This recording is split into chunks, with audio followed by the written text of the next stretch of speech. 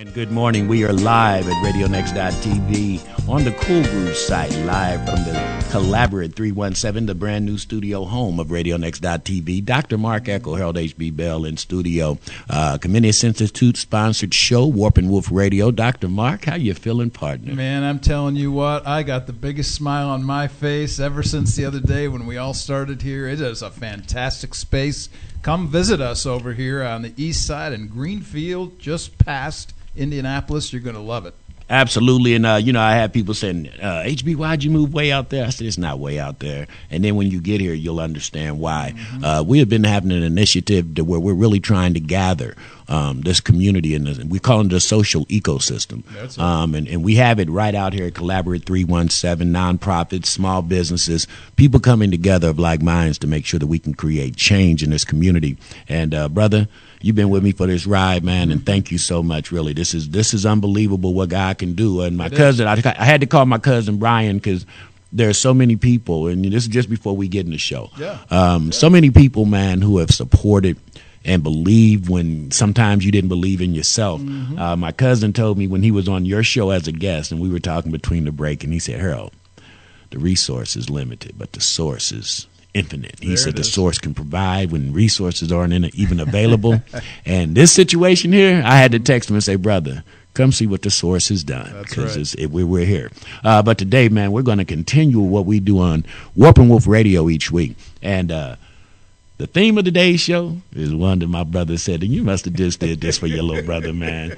Music, messaging, and mentality. And there are so many ways to educate, so many things that music does in our society that if we use it properly, it fits right in hand with what we do at Warp and Wolf Radio, man. Before we go to break, tell them about Comenius and some of the things we're doing over at Comenius Institute. Very important stuff. Comenius has 3 bridges. Our first bridge is from high school students into college who are going to public university. And our work at IUPUI is to meet students where they're at, answering their questions about classes, professors' comments, those kinds of things. The second bridge is about community. All community all the time is what my brother HB says, and that's what we do here. We are connecting people and communities in lots of different directions, and our specific interest and focus is on black and white churches, bringing them together. And our third bridge is helping Christians to understand culture. And we do that on a continuous basis through all of the writing and the speaking and teaching that I do. Please visit our websites. There are 2 of them, warpandwoof.org, that's warpandwoof.org, and ComeniusInstitute.com, where we have all kinds of resources. Both sites, go visit them, check us out, see what we're about. Well, as I mentioned, we're going to take the musical break as we do, and when we come back, in this whole show, you will be hearing our special guest music today. Mr. George Middleton is a phenomenal educator and brother of mine who is out here in the community doing great things, trying to help our young disenfranchised youth. But he is also a phenomenal musician, so all show long, we're going to play George Middleton's music, so we're going to get right to it. When we come back, we're going to talk about today's theme, music, messaging, and mentality. You are listening to Warp and Wolf Radio on the Cool Groove site, live from Collaborate 317 studio. And, ladies and gentlemen, that is George Middleton, our guest today on the Comenius Institute, Warp and Wolf Radio. We are live from Collaborate 317 Studios. RadioNext.tv is in this house, ladies and gentlemen. You have to come out and check out what we're doing. We're not fabricating this. This is phenomenal. This is the grace of God and what work will do. And today we are talking about music, messaging, and mentality. George Middleton, that was his last cut, What You've Given Me, and we'll be playing his music all day long. But with that being said, Dr. Mark, Proverbs, knowledge, everything that we do each week is coming straight out of the book of Proverbs on how we're relating our topic and our conversation. What made you come up with music, messaging, and mentality, honestly? Well, when I started talking with George about this, we had lunch and started talking about his new book and so on. I said, how do you put all of this stuff together? And so we started talking about psychology and counseling, basically what he does in life as his job. And we began to talk about how it is that not only our behavior affects our beliefs, but how our beliefs affect our behavior. It goes both ways. And then, of course, this subconscious, unconscious self that is invested. We don't even fully understand our own spirit. So really, it was a combination of a lot of conversation George and I were having. Awesome. And music is dear to my heart. I told you, this is kind of, especially, and we always go into our differences in cultures, but my mother was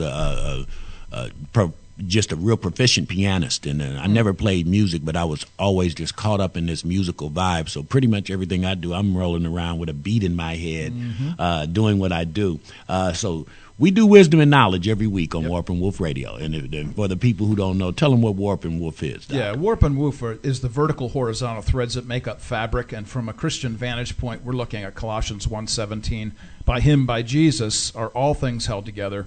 And so we're taking all of the information that we see around us, we're weaving it into the wisdom of Proverbs. That's what this is about. Absolutely. So when we speak of knowledge, and we know Proverbs has a different view than probably our culture, could you tell Proverbs interpretation of knowledge versus how our culture sees knowledge? Absolutely. So this really is a big concern of mine, and anybody who's a believer should have a general understanding of what we're about to talk about here, and that is that when we're talking about culture, we're talking about the culture in which we live, the time and the place and the people, the ideas that are kind of resonating around in the world in which we live.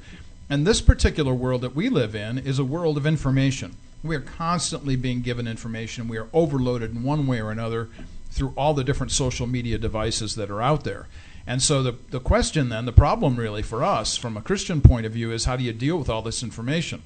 Well, from a proverbial standpoint, from the book of Proverbs, the word know or knowledge literally means beyond information. It means beyond comprehension. It means beyond experience. Here's what it means. Proverbs says that knowing becomes transformation. Intimacy is woven within my person, so there's an internalization that goes on in the book of Proverbs. That's what knowledge is all about. Well, preach, doctor. Yeah. Because honestly, the next question that we have is, if knowledge is understanding and comprehension, then that affects your behavior. It affects who you are and what you think. Yep. So how does proverb relate to this specific, the knowledge part of, the knowing part of? Yes. So I'm going to give you 2 tests this morning, HB. Oh, Lord. I know. Oh, Lord. Here we go. I've been giving this test to students, and then I made up another one. So the idea of the test is what I refer to as what a wise person desires to have. And I call it the SPUD test, S-P-U-D, SPUD test. It's called sensible, practical, universal, and dependable. We all want something that makes sense, that relates to real life, that everybody deals with across the world, and then something that I can rely upon. That's the SPUD test, sensible, practical, universal, dependable. But there's also something, and this is what I would call the cultural test. I call it the CRUD test, C-R-U-D. The CRUD test stands for conceited, rebellious, undisciplined, and damaging. So the one who does not fear God is the one who is against the wholeness of the person. That person who is conceited, rebellious, undisciplined, and damaging is the kind of person we want to stay away from, the kind of knowledge we want to stay away from. And that's the idea of the difference between Proverbs and our culture. Wisdom is an understanding of the whole under the auspices of the universal ethics that God has given us in His Word, against what every individual thinks is right and wrong in this culture. There it is. SPUD versus CRUD, man. I love it. Yeah, that is test-worthy, Doc. And with that being said, and we kind of alluded to this in the previous question, is the cultural differences come from the knowledge that we inherit, which means no right or wrong on that. Principle, what I'm hearing you say, the fabric of doesn't change. How you weave it and how you color it and all that can change, but the principle of that has to stay the same. That's right. So with that being said, why does our view of cultural knowledge need direction from the of cultural knowledge need direction from the of cultural knowledge need direction from the of cultural knowledge need direction from the of cultural knowledge need direction from the of cultural knowledge need direction from the of cultural knowledge need Christian theology? Yeah, this is huge. So I'm going to give 4 ideas here just real quick. All of these actually come out of Colossians as well, specifically Colossians chapter 2, where it says that Christ is a storehouse of all knowledge and wisdom. So number 1, He is the storehouse. That means hidden treasures. If you think about it this way, He is the layaway plan. He is the mortgage that you're putting down. You're putting down X amount of dollars to pay off that house. He is the storehouse. He's the layaway plan for that. You have laid it up, treasured it away, stored it away. That's what Paul emphasizes. Number 2, Christ is the source of all knowledge. That is, that everything comes from him. So he is the origin of all things that we know. Number 3, Christ's control of knowledge is universal. The word all is important here. I tell my students all the time, all means all, and that's all means. And that emphasis on all, or the control of knowledge being universal, he's the one in charge of all knowledge. And number 4, Christ's knowledge is exclusive. It says, in whom. And that word in literally means that this is located within a location, the instrument of the subject. And so if I could be so bold as to say, there are no brute facts. Neutrality is a myth. Nobody speaks in a neutral tone of voice. We all believe something, and those beliefs are brought to the table. And from a Christian vantage point, we bring those beliefs theologically from a Christ-centered viewpoint. And that's what we're all about here this morning, HB, is this connection of belief to behavior. You cutting it in, man. You sound like you preached this past weekend, man. We're going to come right back. As I told you all day, we will be celebrating the music of George Middleton, and then he will be gracing us in the studio as we talk about music, the mentality, and the messaging. We're here, Warping Wolf Radio on the Cool Groove site. Stay tuned. We're going to be right back. RadioNext.TV, Warping Wolf Radio, Dr. Mark Echo, Harold H.B. Bell at the brand new Collaborate 317 RadioNext.TV studio, man, and we are getting it in. First segment, just unbelievable, and the topic of today is going to be centered around the brother that you just heard, Mr. George Middleton. He is why we came here. He is just a prolific musician, and today we are talking about, the message, the music, the mind, the culture. We are made up of all these things, and today we're going in. So music, messaging, and mentality, Dr. Mark, in this second segment, let's talk about it. Yeah. How does music impact the mindset? We're going to both go in, and tell me how music affects you, please. Oh, my word. How does music affect me? Well, shoot, man, the other day, it was interesting. I'm teaching at my church, and the very first thing I talk about is me butt dancing to the Blind Boys of Alabama. Yeah. And the folks are going, some of them, Robin said to me afterwards, some of them didn't know what butt dancing was. So I turned you onto that. I turned you onto that cultural lingua. I loved it. So how does it affect me? I get jazzed, but honestly, it's the thing. When I think about music, I always think about you first, because music is your first language. So when I think about what the kinds of stuff that you play and the cool jazz stuff and the places you've taken me around town to listen to jazz, I just get excited about this because it really does give a flavor to life that you don't sense in any other way. Absolutely. I guess, and if I had to answer that question, for me, I think that it sets the mind in a way of how your day will be. On Saturday morning I do this shit, and it's nothing but love songs, and I call it pouring syrup on the waffle. And the connotation really is, if you put some of this sweet music on your mind, then the rest of your day should be pretty good, because your mind is like a waffle, and the music is the syrup. So if you let it saturate, then what you listen to will definitely reflect how you act. If you listen to wild, ratchet music, you'll probably be wild and ratchet in your behavior. If you listen, and everybody says, HB, you think you're cool. I don't think I'm cool. I just listen to cool music, and it probably makes me seem like I'm cool. So, I just think that it has such an important way to bridge gaps in cultures. It has a way to where it's universal language. It doesn't care. And we were just talking on the break, and we were talking about love, and music is the same way. Yeah.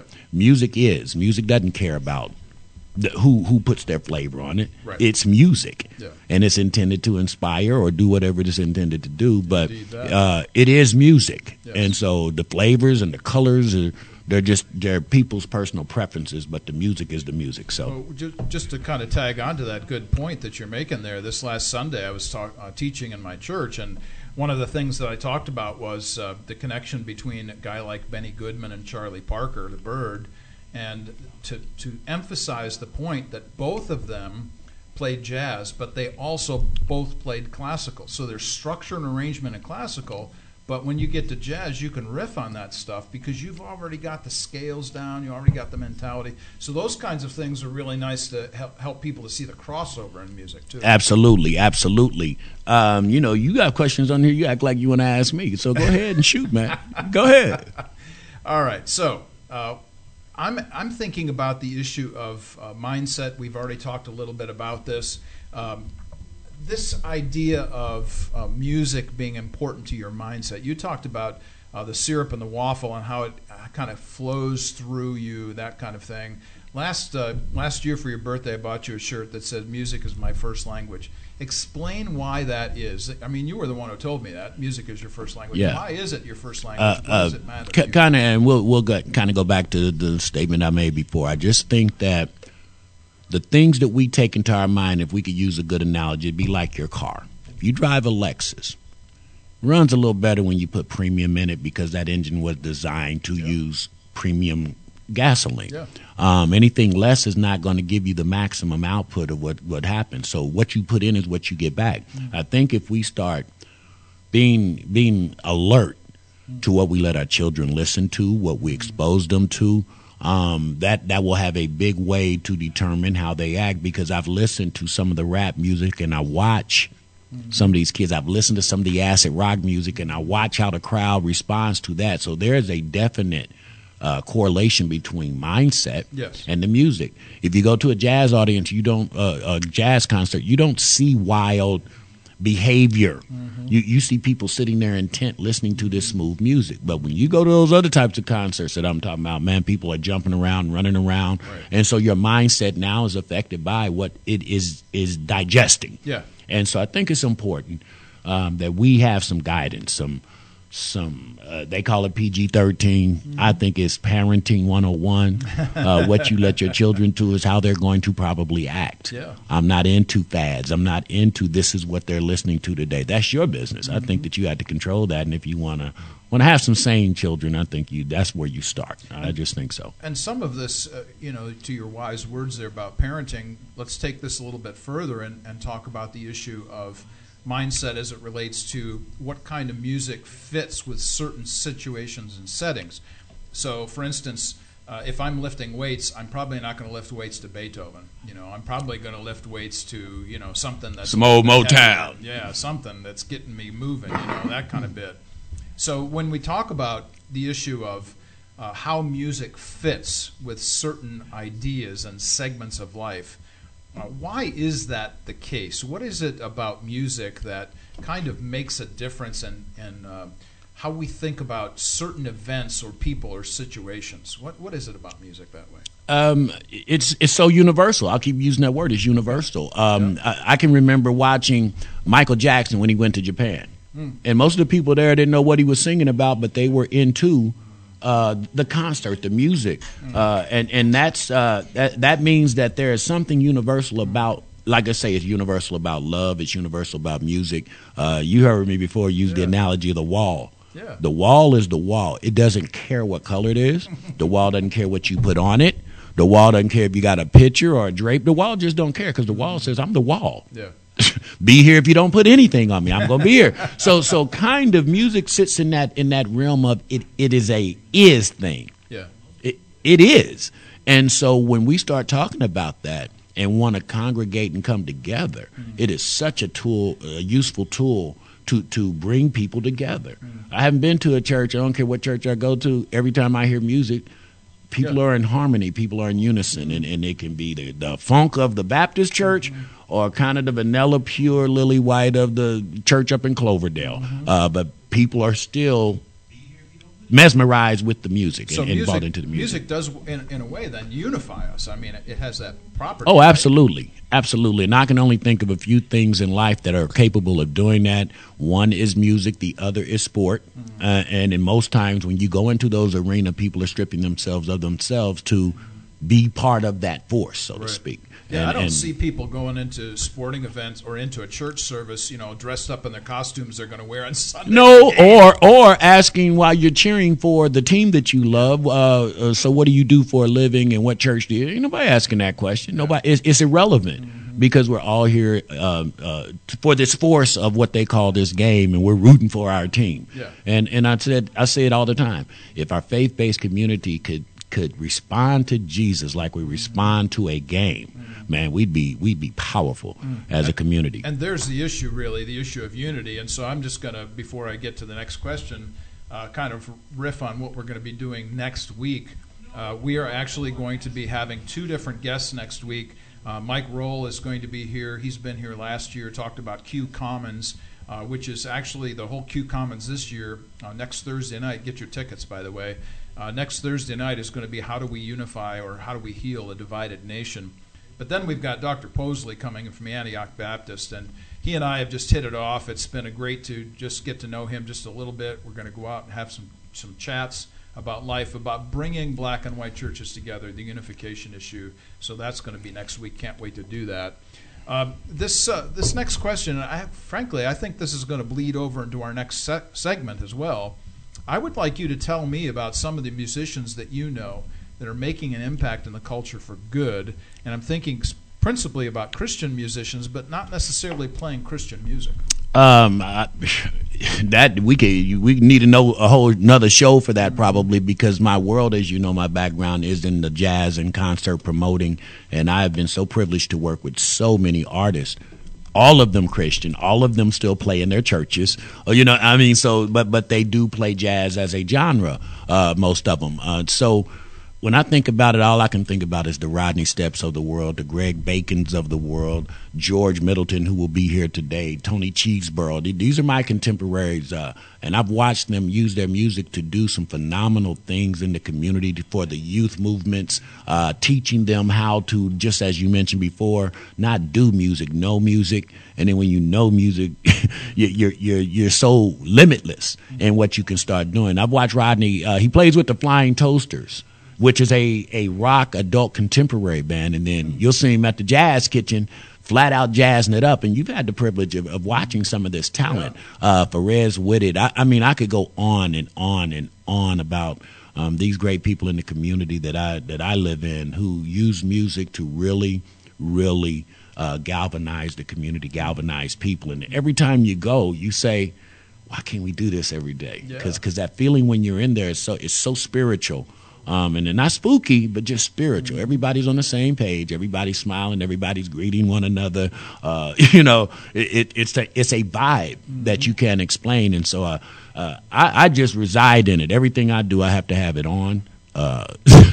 It's just it's an element in my life that if we didn't have music, we probably wouldn't have Jumbo. That's true. Just letting you know, man. I gotta have it. We wouldn't want that because we need Jumbo love. Well, since I'm the guy asking the questions, I think I'm going to make the segue into the music. We have been listening to George Middleton, and we're going to hear another cut from him. But when we come back, I'm going to ask HB to expand on this issue about how music makes a difference in mindset. And specifically, we are going to talk in the next segment about the Christian emphasis of this kind of music like jazz that comes out of the church. What is the original origin of this, the gospel message? How does that connect to us today? You're listening to Warp and Woof Radio. We come to you every Wednesday from 10 until noon. We'll be right back. RadioNext.TV. That is George Middleton, and the title of that is Long Time Coming. It's ironic. I mentioned the name of the song, and Mark was saying, yes, it has been. Can't get any better than that. Warp and Woof Radio. We are live at the RadioNext.TV studio located at Collaborate 317, and we're going to be really, really pushing Collaborate 317. As I mentioned before, this is a social ecosystem of nonprofit organizations coming together to bridge this community, and I'm telling you, you need to come out here. We're at 4202 North EMS Boulevard. The zip code out here is 46140. It is a Greenfield address, but it's about 10 minutes from 38th and Post Road. You can be here. So it's not that far away, so come on out and just check it out. If you are a nonprofit, we're actually doing a foundation where we're donating $24,000 worth of resources to nonprofits to see that they can be incubated properly. We have everything out here from grant writers to marketing consultants to organizational development to accounting to anything that you can think. Theologians, absolutely. So I mean, but all of those are needed to have what we call the social ecosystem, and everybody plays their role. You don't have to try to do everything. I don't have to try to be a preacher to be a communicator. I don't have to try to be an accountant to make sure my books and taxes are right. I don't have to try to be a marketer when I'm a promoter. So that's what we're doing, Collaborate 317, and you can just come on out and check us out and hopefully be part of this family. And we are back, Dr. Mark, before George comes in. Yeah, this is an important issue here. When George and I first started talking about this, talking about music, and he actually does some work with young people in music and helping them to think differently and properly from their cultural perspective. But before we left, I was saying to you, hey, look, when we come back, let's talk about the history of jazz and the kinds of music that we have today and where it comes from. So give us a bit of a history lesson about jazz music and why that history is so important. Well, there are learned things, Mark, and then there are innate things. And learned things usually cost money. You have to go buy it. You have to take lessons. You have to do that. Innate things are ways that you can create magic from nothing. And so the African heritage was built around the percussion instrument. And I mean, they would use anything from two sticks coming together, learning how to put cattle skin over a hollow thing to make some drums. And so the percussion was so influential. And if you know music, the first thing you normally do is feel that bass drum. You feel that drum usually when you're listening to any style of music. So it's relevant in every form of music, but specifically the African-American lineage just encompasses. So with music comes, how do we put something on top of that? So the vocalist came along. And if you ever listen to a lot of the African music, real African music, it is so on another level of spiritual is what I would call it. It is something where when you listen, you can't get away from it. You don't understand it, but it's like, oh, this is something a little bit different than this fabricated music that we're doing out here. That transcended itself, and when the slave trade happened, pretty much all African Americans had to if you want to say entertain themselves in a harsh time and an oppressed time like that. Music was that relief. Music was that thing that they brought that they couldn't take away, if you know what I'm talking about.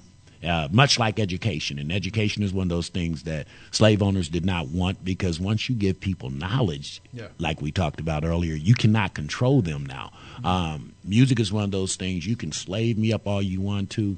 I'll still make music. I'll make music in a jail cell. I'll make music in a pit if you throw me in a pit, because there'll be a way for me to make some music. And it's one of those things that when I say innate, that's from the soul. That's given. That is back to love, back to God. That is. And so music is so important. So a lot of the times in an oppressed state, all you have is what is. You got God, you got music, you got love.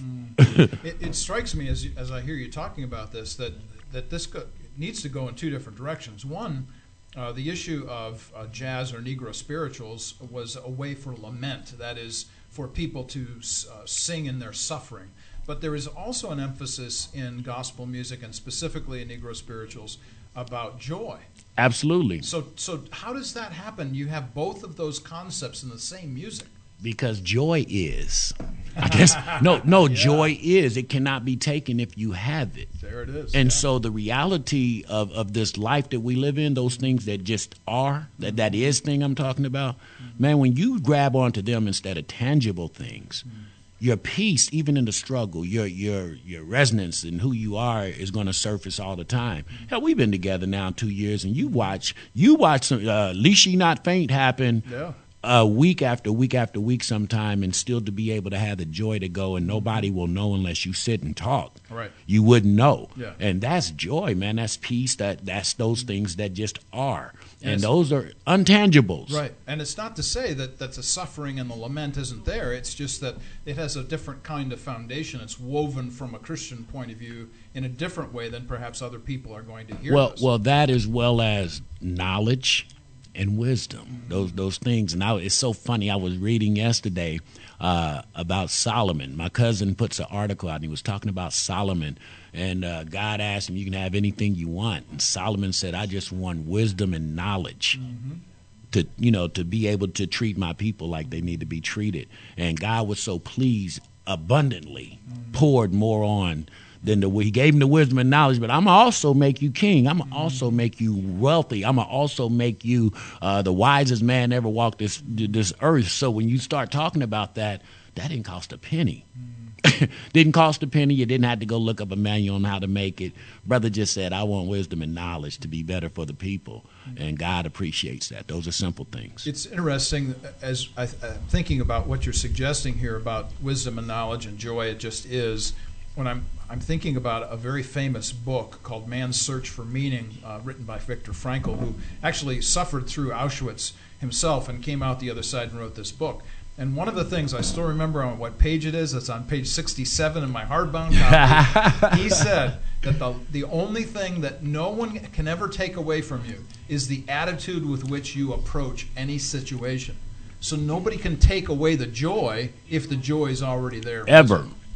And I try to instill that in the youth that I work with, man. When you reach a level of self-identity, that's the first thing. And then you start incorporating knowledge, and then you start learning how to turn that knowledge into wisdom. You're in a pretty good little peaceful place, and all around you will happen, and you still will be in a peaceful place. And I think that's important. And right now we have a world, I think, Mark, that is out here looking for that, but they're looking in all the wrong places. They're looking for a new car. They're looking for this bigger house. They're looking for, I used to wear $80 tennis shoes, and these $150 tennis shoes are going to make me happy. It just does not happen that way. Well, this is getting to the very issue that George Middleton and we are going to be talking about concerning how does this mindset shift our thinking, and how belief affects behavior, and how behavior affects belief. And the whole concept behind mindset is an important idea here. So let's just take this one step further and ask this question as it relates to music and HB. When you think about gospel, when you think about Christian music, and you think about going out on Friday night and enjoying some really great sax music, is there really any difference in any of this? My personal opinion is no. I think that if you are putting poison in the gift of music, now I've got a problem. If you're talking about how you're going to beat women, if you're talking about how you're going to go make your money selling your dope, if you're talking about take this acid and enjoy this ride, to me you're putting poison in the gift.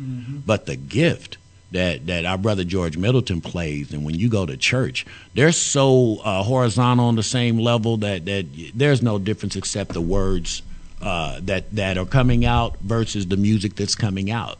So it strikes me as I think about what you're suggesting, that there are so many folks that are doing the crossover between church and jazz clubs on Friday and Saturday night, but it's seamless for them because they're coming from a different mindset. They're coming from a spiritual place. I can guarantee you when George is playing on the jazz stage, he's not feeling any different than he's playing in the pulpit, because the music that he's trying to give is a power to you. It's a gift to you. This gift God gave me, I'm giving to you. It ain't hurting you. You can't leave. You couldn't leave listening to a George Middleton concert and want to do one thing wrong. I mean, just honestly, and when you leave and it gives you that sense of power, and you haven't heard anything contaminating to your mind, how is that wrong? Right. And I think that if we go back to Scripture, the body, man, God said this is a body. That's why Collaborate 317 is so powerful. We got so many different mindsets in one place, thinking alike, but different gifts. So I think music is the same way. You used the word just a moment ago that used the word seamless, which really kind of brings us back to warp and woof and coherence, and how Colossians 1:17 is true. By him, by Jesus, are all things held together. This concept that you can go Friday, Saturday night in the jazz club, show up Sunday morning, and there's no difference because your spirit is no different. And look, every day is church for me. There it is. Because I'm not a churchy guy. I'm just going to tell you now, getting up and going to do the church, the routine thing, man, I'm churching every day. By the time I get to Sunday, I am so tired of doing church, I need a break, because my whole day is encompassed with the spirit of church. Church ain't in the walls of the building. Church is, you come to, like I say, we Collaborate 317. I am around more than two people. Scripture says if you with more than two people, you can have church. So I'm around people all day, and we're churching all day long, and there is never a conversation in here that's not having the Spirit involved in it, God's work involved in it, as we go do this mission that we're trying to do together. There's not one day that we're here that doesn't happen. So my attitude is, I'm doing church like the Scripture says, and then I get to the gate.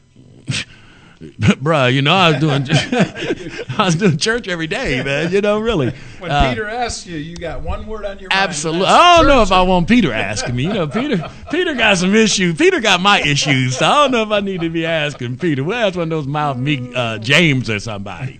But no, man, honestly, I just think that it's so important that we incorporate it in the educational model of what we're doing today, because the kids are so affected by music. And if we can say, okay, check this out, they'll listen. Yeah. I used to ride my kids over at Kaleidoscope in the van every day, and they had to listen to Mr. HB's old school music. That's what I used to say. But guess what? After about 4 weeks, 5 weeks, they knew every word, and they were singing and requesting, where's that Marvin Gaye, Mr. HB? Yeah, they heard what's going on and felt the same way I felt when I was 9 years old and I heard it. And they were into it. So, you know, we can move young people with music if we control it. And if they branch off and grow up and go into their little secular world, they'll come back. They'll come back. I'm telling you, folks, you've just heard it here. Harold H.B. Bell is singing his song and telling us what for. Got me in on this music show, man. I don't know why you did this to a brother, man. I knew exactly what I was doing because I knew the man was here that could answer the questions. You are listening to Warp and Woof Radio. We come to you every Wednesday from 10 until noon, and we are on the RadioNext.tv site at the Cool Groove area. In that website, you don't want to miss us. Come out to visit us, Collaborate 317. We're going to take a break. Be right back with George Middleton. See you soon. RadioNext.tv. You are listening to Warp and Woof Radio live from RadioNext.tv, Collaborate 317 studio. And we do have in studio with us right now Mr. George Middleton. And that last tune that you just heard, George, you might as well introduce it yourself, brother. Well, that was Intervisions. Pull that mic up on you, man. I know this is all new. This is all new, baby. all these gadgets, man, microphones, cameras, technology. What are we going to do without it, right? Yeah, the science of how you do things, and that's what we're doing here. Today's show, Dr. Mark, and I'm going to let you guys get in because this is a great, great guest that you have today, but we're talking about music, the messaging and mentality today, man, and that first segment was hot and heavy. You got me in, but take your show over, man. Yeah, that's great. We're really glad to have George Middleton here with us this morning, and talking about some really important stuff, specifically as it relates to the unconscious, the subconscious, and how do we form mindsets. So let's just start, real easy, George, and tell us a little bit about yourself, your family, your church, your life experiences, how you fit into the Indianapolis community. Just kind of give us an overview of yourself. Okay, well, briefly, again, not again, but initially, thanks for having me on your show and to celebrate your grand opening here at your new spot. It is amazing. I'm a graduate of the IU School of Music. I'm a musician. I'm also a graduate of Indiana Wesleyan University from the School of Management. And then I also am a graduate of Capella University in the School of Human Services in the mental health field. I'm single. I have a grown daughter who I still consider my baby girl. Something about those girls, they just get you. When you hear that first daddy, you're done. So she's grown and successful and working, but she knows she can still tap daddy. In terms of my spirituality, it's always in transformation from my early years to my late adulthood stage of life. It's like a process of maturing from baby food to, adult food, and it's increasing in spiritual self-awareness. In terms of work, primary work in a variety of all those fields that I went to school for, as a musician, as a therapist, and then most recently as an author, promoting a book that I feel is relevant to today's condition.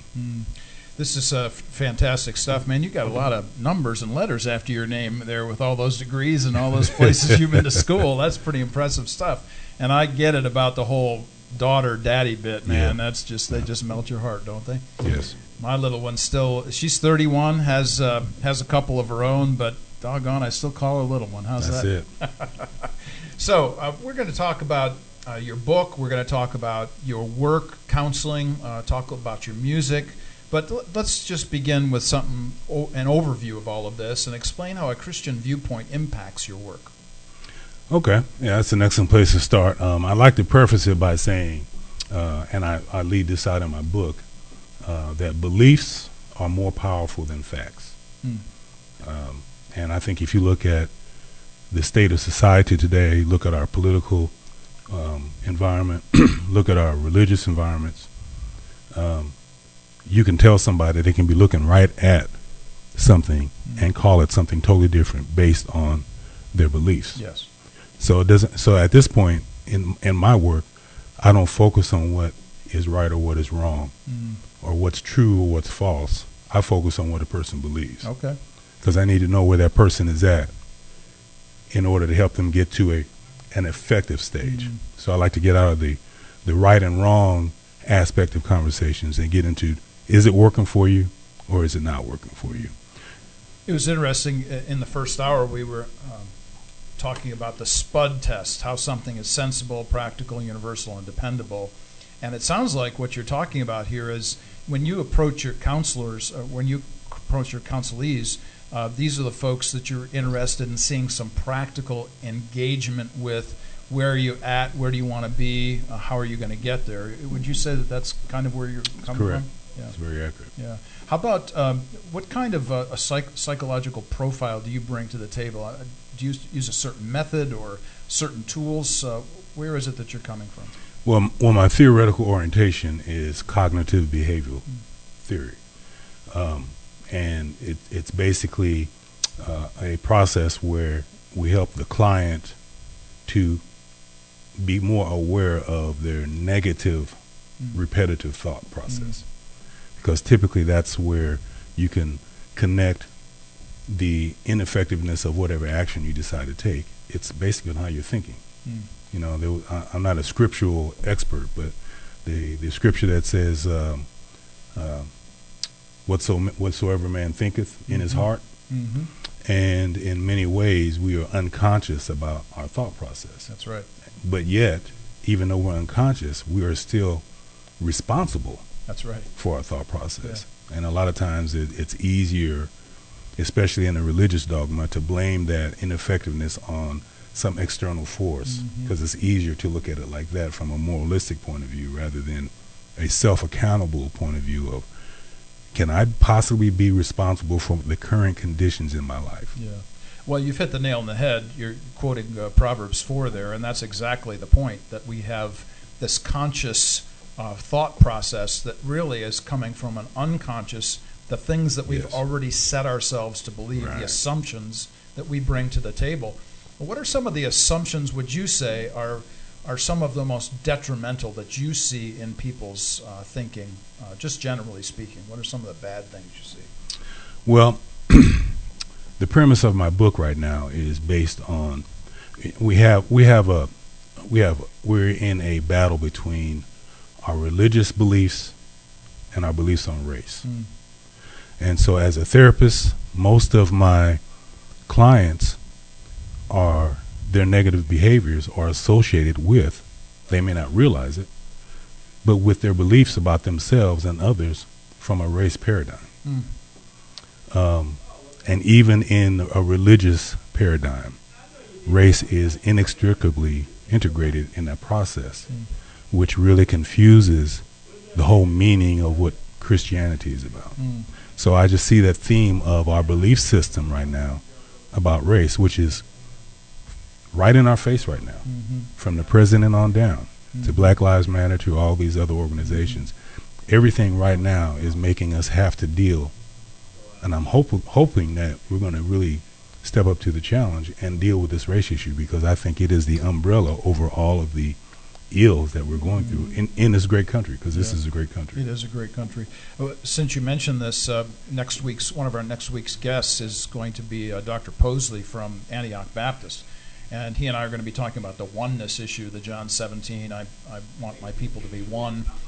Q Commons is coming in next week as well. They're dealing with how do we heal the racial divide. So you're speaking about something that's really personal, practical right now. Right.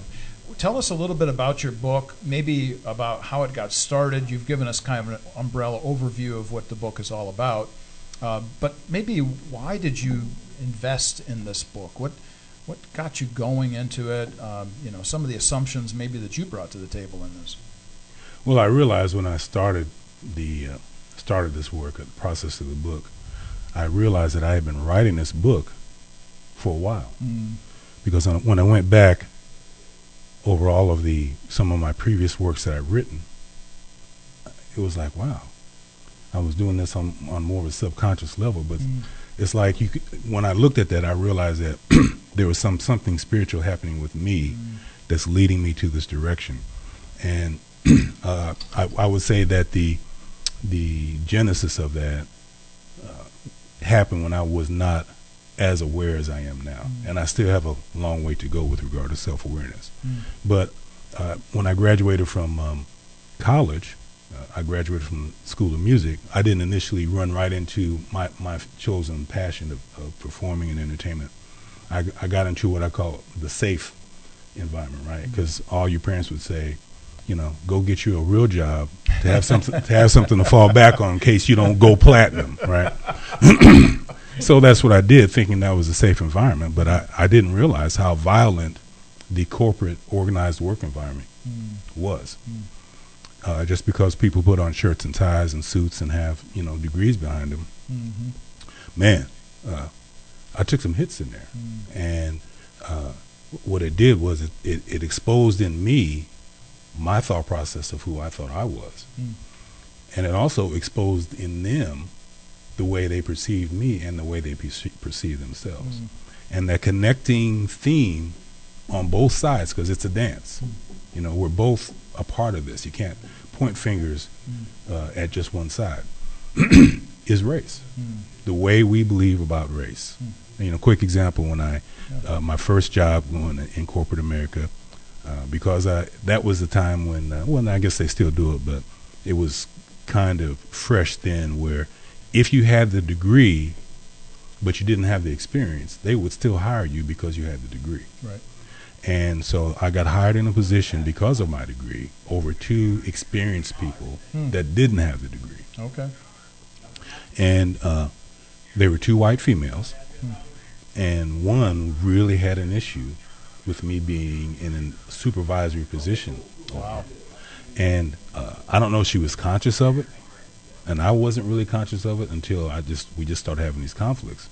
And then it just came to a head one day when we had a meeting, and I'm giving out the week's agenda, and she said, you sure use a lot of big words for a black guy. Oh, my word. And, I was speechless. I didn't even know how to respond to that. And so that kind of just started me down a path, because here's the thing. That is such an thing. That is such an thing. That is such an thing. That is such an thing. That is such an thing. That is such an thing. That is an internal statement. Oh yeah. And if I wasn't at the time, if you're not aware of who you are, if you're not aware of your triggers, you can internalize other people's issues about you. Yeah. And so now I'm carrying this baggage. I'm trying to figure it out, and it just set me down this process to where now I'm recreating those environments. At this point, it happens enough where I start believing it, right? Because again, it's about beliefs. And I'm recreating these scenarios in various ways. And it was easy at the time for me to say, they keep doing this to me. They keep doing that to me. But after about the fifth scenario that I went through that, I had to stop and say, what am I doing? And so once I became aware of that and took responsibility for something that I was initially blaming other people for, that I'm more aware of when those possibilities are happening. And it hasn't happened to me since, because I'm now aware of it. But that is kind of what started me down this process of putting this material together, because experiencing the world from a paradigm of color, and based on whatever color you are, because we all are being impacted by this color process. And then getting into the mental health field, I realized that that's a strong connection. It's about the mind. Racism is about the mind, about how you believe, about how you think. And It doesn't matter if you're black or white. If you're basing, and this is what the premise of the book is, if you're basing your life through a color spectrum, you're probably having some ineffective and dysfunctional aspects in your life on some level. Man, it sounds like an awful lot of great threads that are running through that particular fabric in your book, and it certainly sounds, obviously, coming right out of Genesis 3, that our real problem is one of sin, and our sinfulness, our human nature, the internal subconscious beliefs that we're bringing to the table is what the problem is for us. And I would like, I would like to sub-impose or impose the word ineffective for sin. Okay. Not to take away the substance of the word sin from a religious aspect, but in terms of helping people get from one stage to the next, you have to kind of compartmentalize the issue. Instead of attacking it from a moral standpoint, attack it from an effective standpoint. So from your vantage point in your bailiwick where you operate with the folks, your clients, you have to begin there. Yes. Yes, I get it. Okay. This is great conversation, folks. If you're at all interested, not only in counseling, but in music and understanding how beliefs impact your person, maybe you don't even realize the kinds of things that you're thinking and how they influence your day-to-day life, this is the place to be. We're going to bring this out on the podcast later on today. It'll be up. You can hear this again for those who might have missed it. Some of the folks have actually texted me and messaged me ahead of time saying, hey, can I listen to this later? And I said, sure. We'll make sure that that happens. You're listening to Warp and Woof Radio. We come to you every Wednesday from 10 until noon. We're going to take a short break and be right back. And we are back. You're listening to Radio Next at the Cool Groove site, Warp and Woof Radio. We come to you every Wednesday from 10 until noon. And we are here today with George Middleton, and we have this great interplay going on with not just the concept of music, but also about counseling and the subconscious mind, what's going on in our belief systems. And we wanted to take this, kind of ratchet it up just a little bit and talk about these connections that are being made, not just in terms of beliefs, but also in terms of how do we communicate these beliefs. So, George, one of the great questions you and I had a discussion about when we were having lunch together was how much of any message is the method of delivery? How much of any message is the method of delivery? How can you explain that to our audience, the importance of a message being a method of delivery? Well, it's really tied or connected, strongly connected with one of your earlier questions on the first half of the show, which was describing what the word mindset means.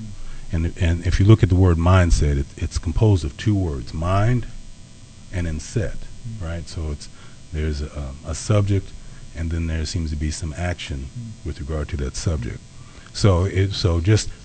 And the reason I'm going into this is because the systems that we're discussing that are relevant to this topic, media, music, religion, there's a profit motive in all of those. So the questions that I want to pose to you are questions that they already understand the science of. They know this. And statistically, they're counting on our ignorance of these answers, of this thought process, because it's profitable to them. It's not about, again, it's not about right or wrong. It's about how do we, make money? How do we make this business successful? Okay. And many successful business people are able to compartmentalize their morality versus the business paradigm, right? And many of us, like the NFL piece is a major dilemma right now. But if you're in them, if you're in the feet or in the shoes of the NFL owners, they're coming totally from a monetary motive, right? So, mindset. So I want to pose this question: what does the mind look like? Has anybody ever seen the mind? I mean, just think about that. And there's no right or wrong answers. It's just things for you to think. Where does thought come from? I mean, really think about that. Where does thought come from? Is thought something that happens, or is thought something you do? Right? If thought is something you do, what is the next thought you're going to think? You know what I mean? Yeah.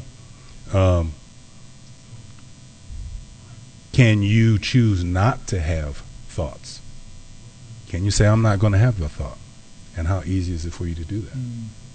So, you know, when I want to just challenge our lack of awareness with regard to what systems know, because they base their businesses off of questions like these. You know, worldview. How were you when you developed your worldview?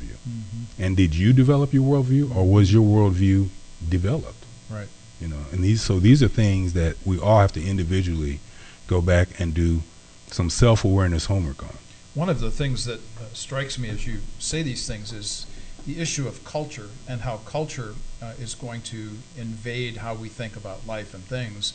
I was just teaching this in a church class that I teach on Sundays, and the idea that somehow we think that we can bypass our context, the culture from which we were born in.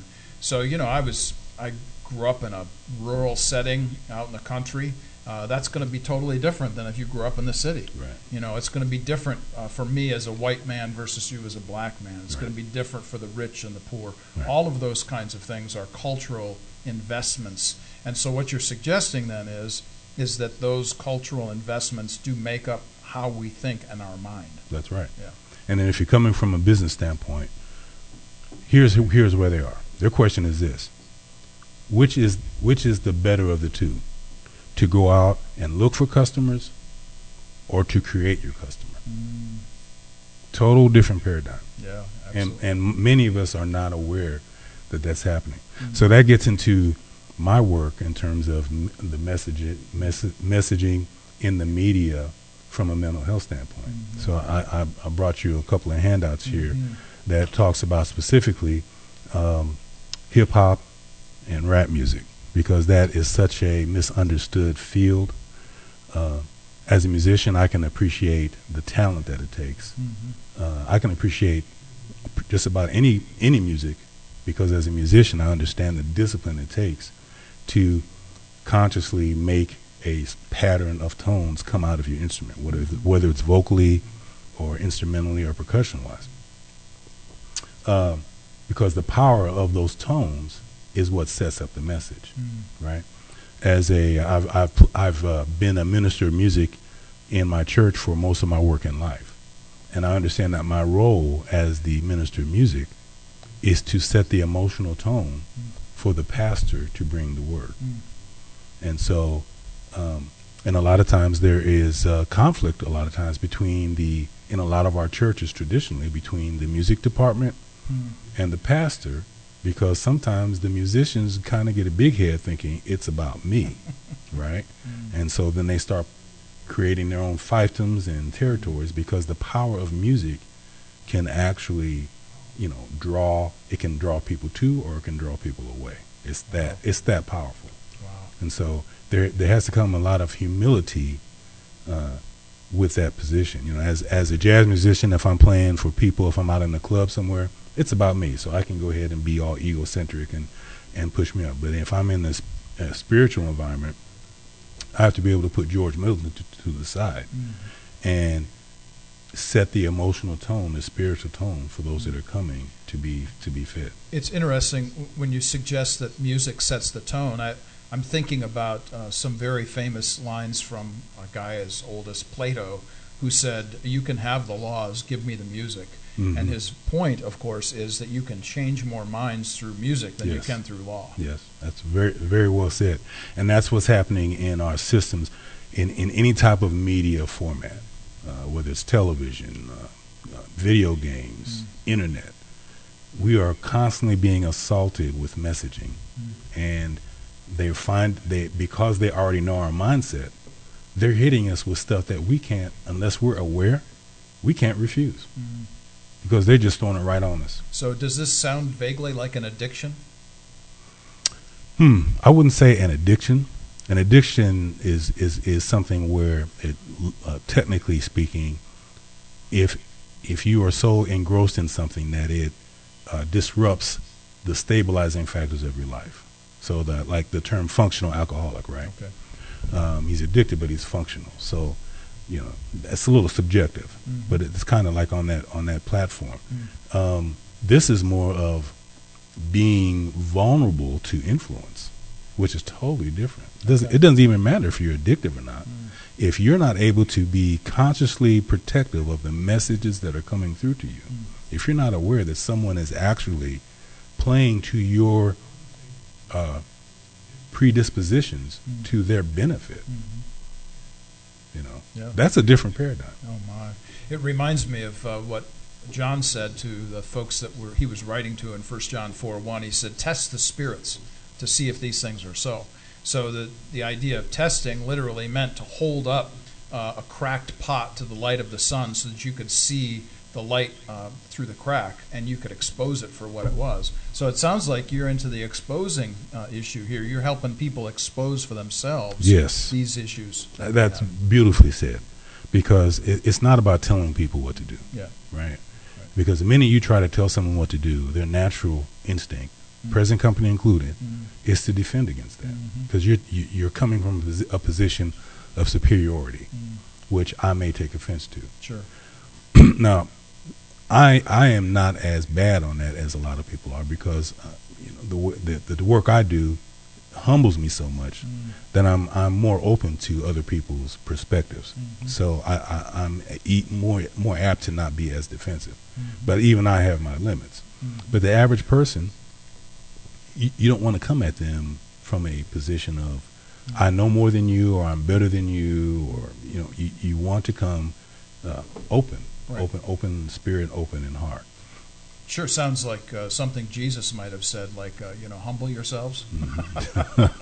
Which self is the hardest piece. Self is the hardest piece. One of the questions I like to pose for thought when having discussions with religion and spirituality and politics, because they're all intermeshed. And again, there's no right or wrong answer, but I just like having a conversation because race is so intense right now. It's left versus right, black versus white, Obama versus Trump. I mean, those all three run together. Yes. So from a spiritual or religious perspective, I like to pose this question. Of the two, between President Obama and President Trump, which of those two characters most accurately visually display characteristics of Christianity? And what that question would challenge one to do is, how do I separate my political partisan beliefs? How do I separate my racial beliefs from my spiritual or religious beliefs? So do people actively compartmentalize those things, do you think? No, they throw them all together. Do they? Okay. It's for a lot of people, because it's unconscious, they throw it all together. So if you're already politically inclined to the left or to the right, then your filter is going to bend the information, the facts, again, right? Based on your belief. Your belief filter is going to bend the facts to meet your narrative. Yeah. Isn't that always the way? So if we have new knowledge, let's say, for instance, some new knowledge comes forward, and the first thing we're thinking about is how can I fit that new knowledge into the mindset that I already have? Right. Yeah. And so, or how am I flexible enough to revisit my old knowledge and adjust my old knowledge to the new knowledge? Yeah. And this issue of being right or wrong is really a powerful idea here, because our job is not to cast aspersions or cast judgment on people. I was in a plane once, and the guy asked me, well, when he found out I was a Christian theologian, he said, so are you one of those Christians who believes that if I don't agree with you, then I'm going to hell? And my response was, I smiled and said, man, I'm not in the eternal judgment business.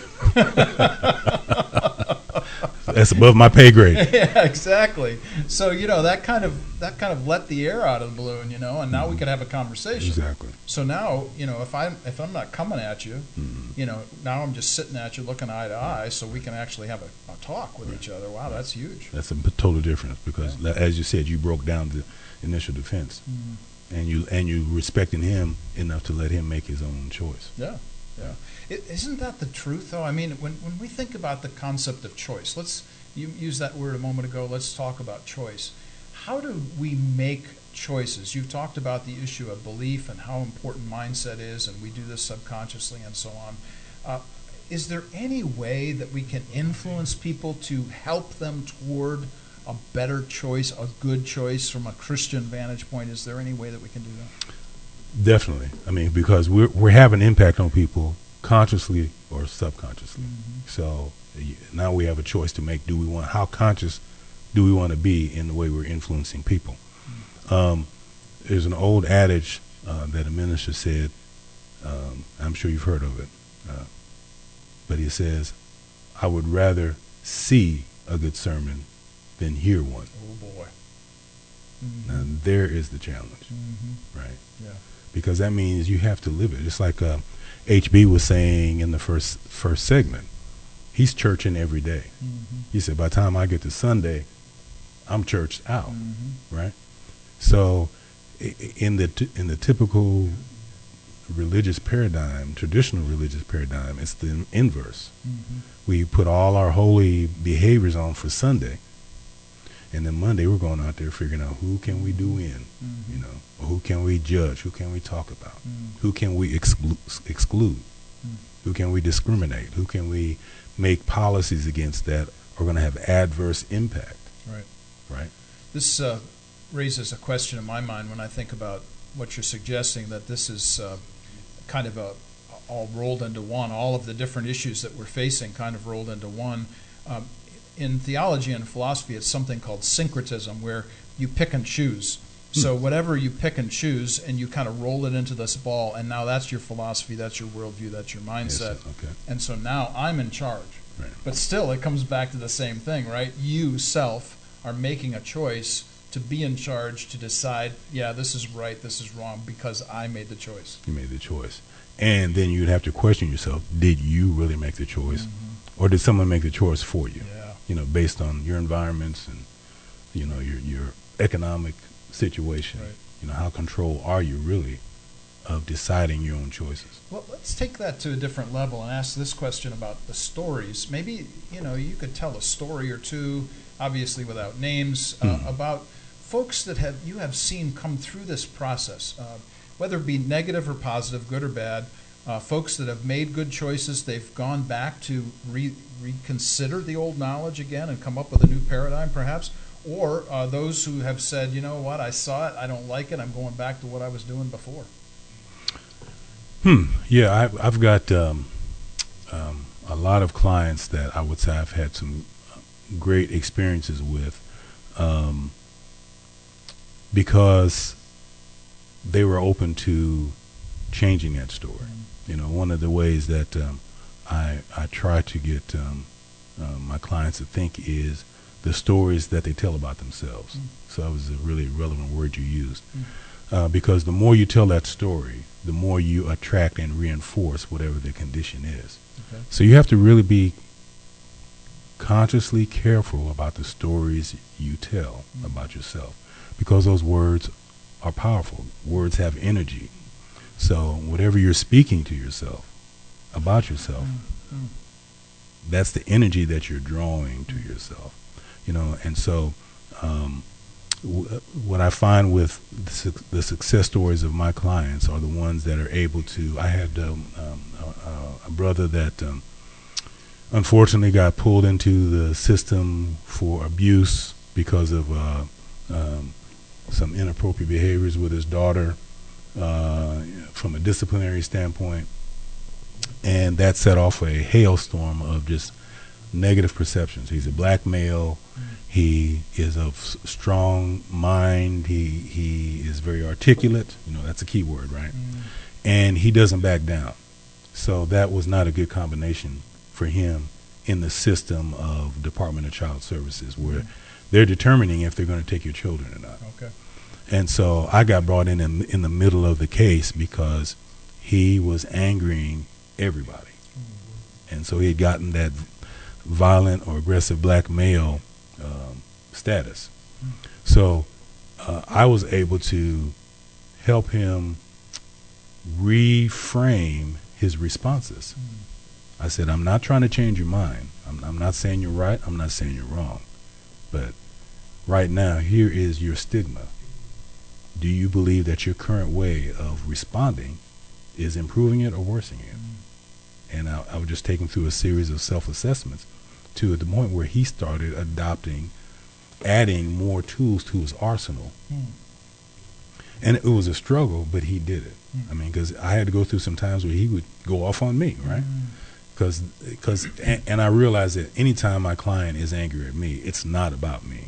You know, it's one of the freeing things about being in the trained in the mental health field is it's improved the way I do my personal relationships. Because when I'm in arguments now with anybody, whether it's a loved one, a friend, if I'm on social media, if I'm texting or in a chat group, and people get angry, I know it's not about me. I know something was triggered in them. And so then I try to find and try to help them become aware of whatever that is. And so that's what he did. And unfortunately, the momentum of his negative behaviors were too, and me coming in the middle of the case, they were too overwhelming for the other service providers to get over. Okay. So he's probably going to end up not losing his daughter, which is unfortunate, you know, because that was a clash of cultural paradigms, a clash of religious paradigms, a clash of service provider ethics. I thought there were a lot of unethical behaviors on the basis of my professional colleagues, for taking things personally, for judging a person who is in an emotional state. You know, so that was very disappointing to me. But even in the view of all that, he showed tremendous growth and an ability to add to his emotional repertoire of responses.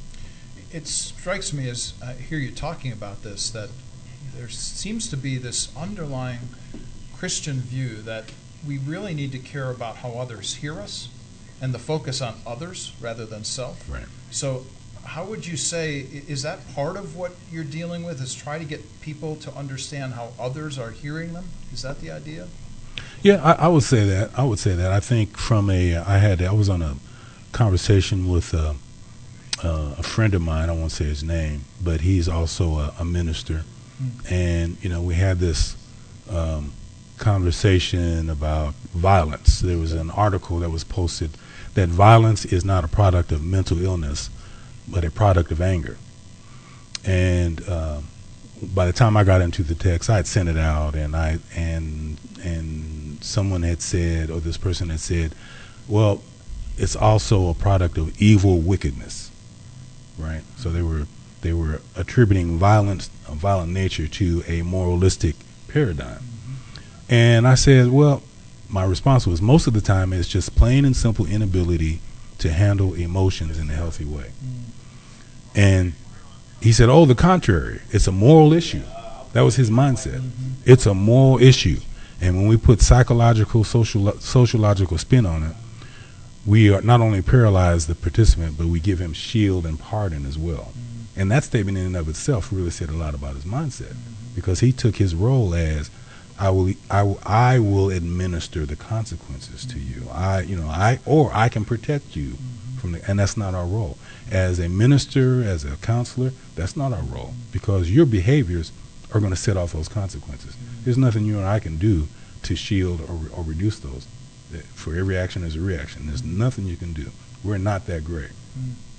And so I responded, coming from a clinical perspective, there's one major component that will negate any client improvement, and that's judgment.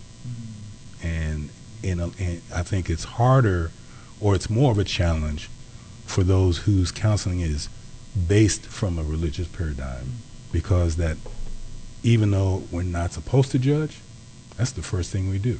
You know, in most of our religious environments, we're trying to show our visual justification for saying we're saved, and then we'll start trying to outsave each other. Well, I'm more saved than you, you know. Or look at her, look what she's wearing. She ain't saved. I saw you in the club last night. I know about you, you know. So we're doing visual tests of each other rather than staying focused on you. Sounds vaguely like stuff we read all the way through Scripture, where folks are too much concerned about the external instead of the internal. Yes. But it leads me then to come back to what you're suggesting here about the moral and the clinical and the relational and the psychological. All of these things are threaded through what we're dealing with, it would seem, that we should think about these things in terms of synthesis. So we're seeing all of these aspects of the human person come together to make up who they are, to make up their mindset. It's not one thing. I love that, man. Yeah.